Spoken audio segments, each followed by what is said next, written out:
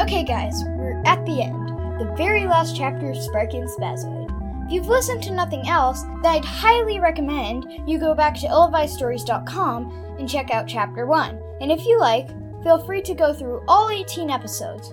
There's a ton of other stories there too.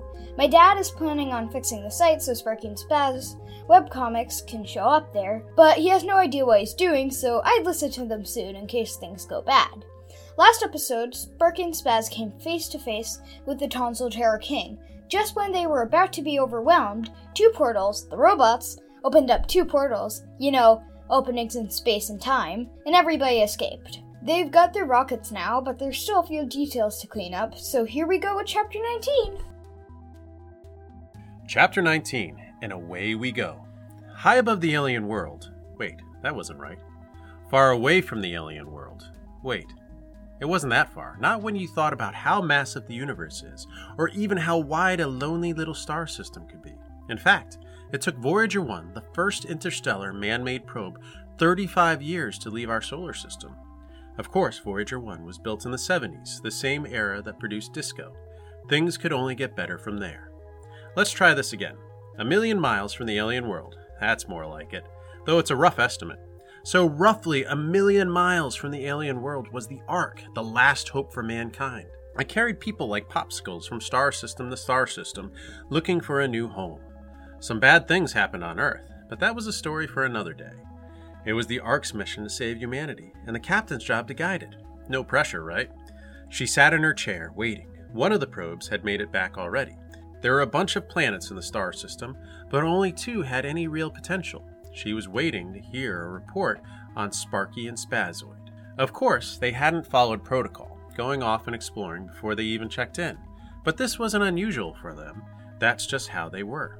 It didn't matter how often she yelled at them either. The 2 were chaotic by nature, but that was part of what made them such perfect explorers.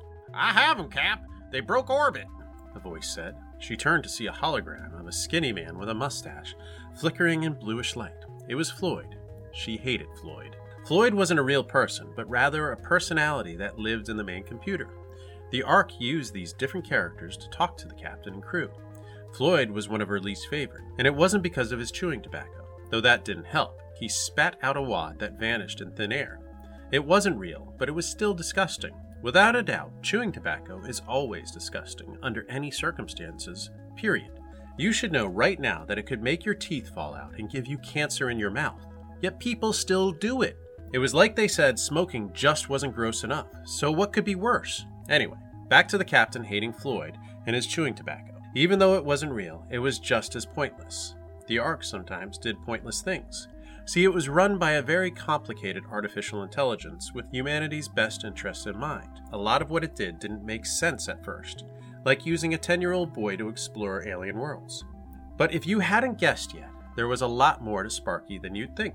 The captain had to have faith in the artificial intelligence, and the boy explorer, even though she was certain that many of the things the ship did, along with the boy, were simply to annoy her, much like Floyd. "Are they going to make it to us before the next slingshot?" the captain asked. "Sure hope so," Floyd said as he leaned down looking at the display. The captain gave him a stare that would have frightened a tonsil terror. Floyd bit down on his mustache and held up his finger. "Let me just go ahead and check on that." He didn't need the display, of course. He was part of the ship. He could reach out to Spazoid and read his fuel level and approximate acceleration. "Oh yeah, I think they ought to make it," he said before adding, "Well, that's odd." "What is?" the captain asked.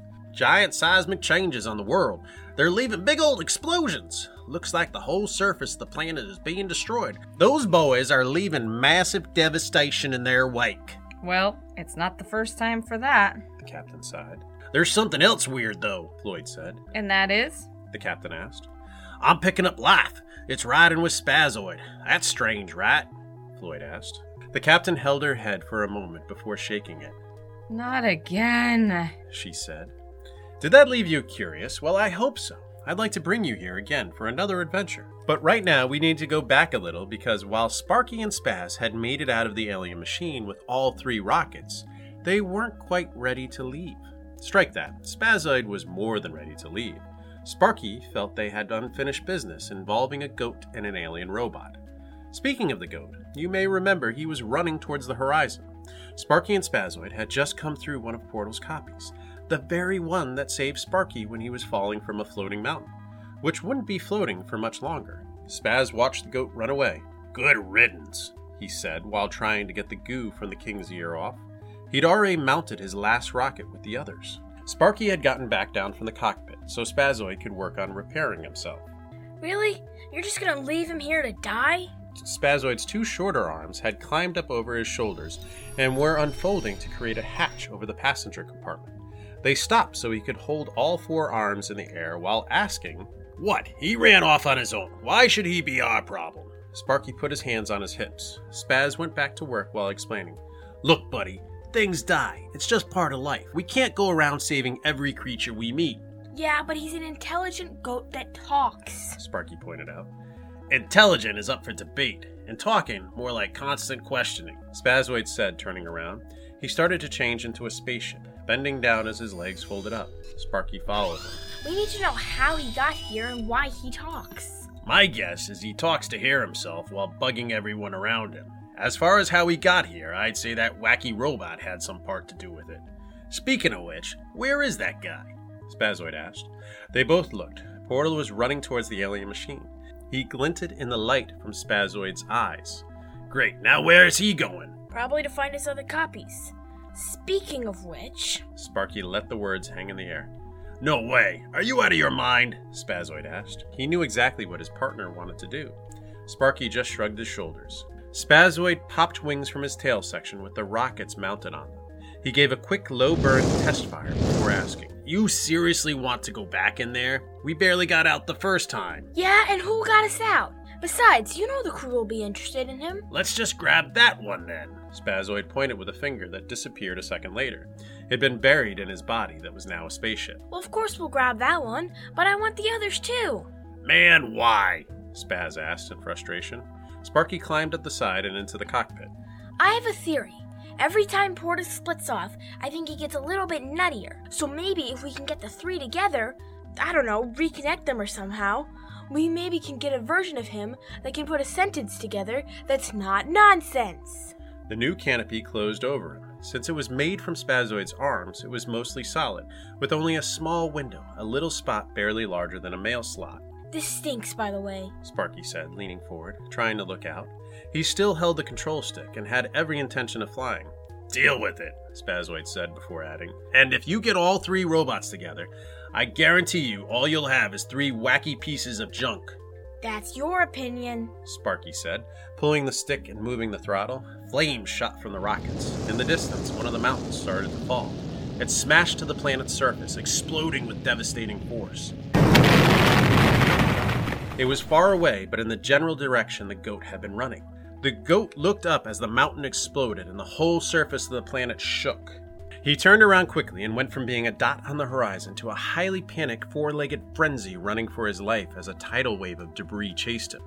He was in such a panic it took him a while to notice when his feet weren't on the ground. Spazoid had grabbed him, leaving behind a crowd of squealing tonsil terrors.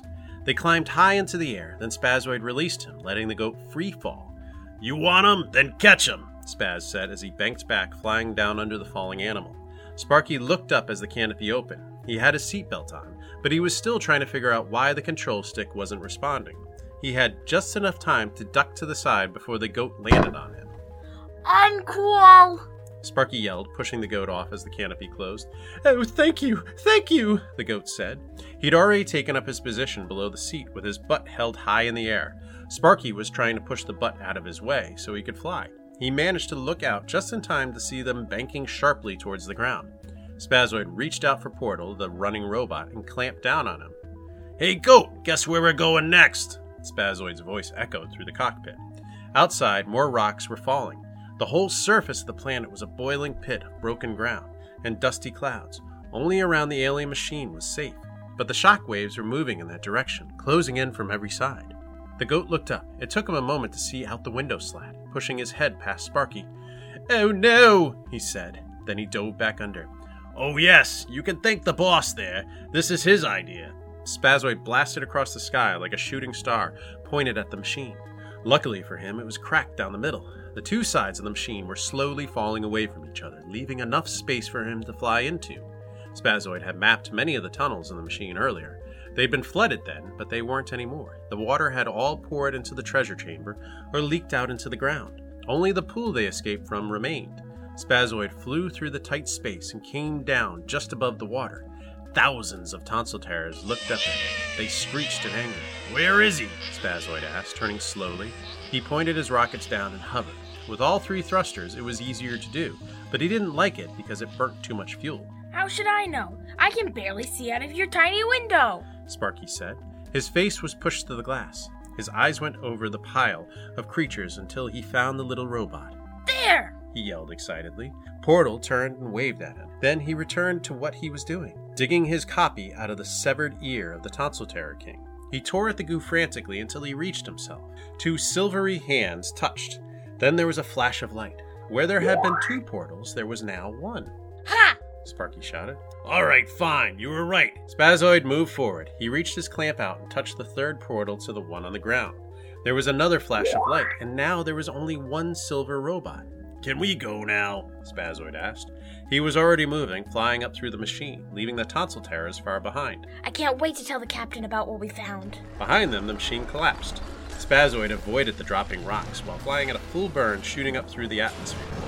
"Unless it's a new Earth, I don't think she's going to be too excited," he shouted. Sparkie was pushed against his seat by the thrust. Oh, come on, Spaz. You know she'll dig this. Crazy robots, talking goats. He slapped the goat on the backside. "Ouch!" the goat said, sticking his head up. "Aren't you guys bringing me back to my cave? I don't think you're going the right way."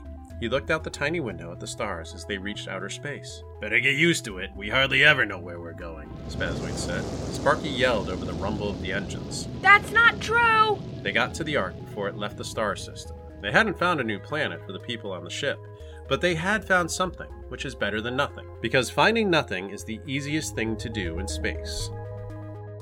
Hi guys, if you made it all the way here to the end of the story, then I just wanted to say thank you. Sparkie and Spazoid was a novel I never planned to write. I was actually working on a fire department book, since that's what I do in my real job.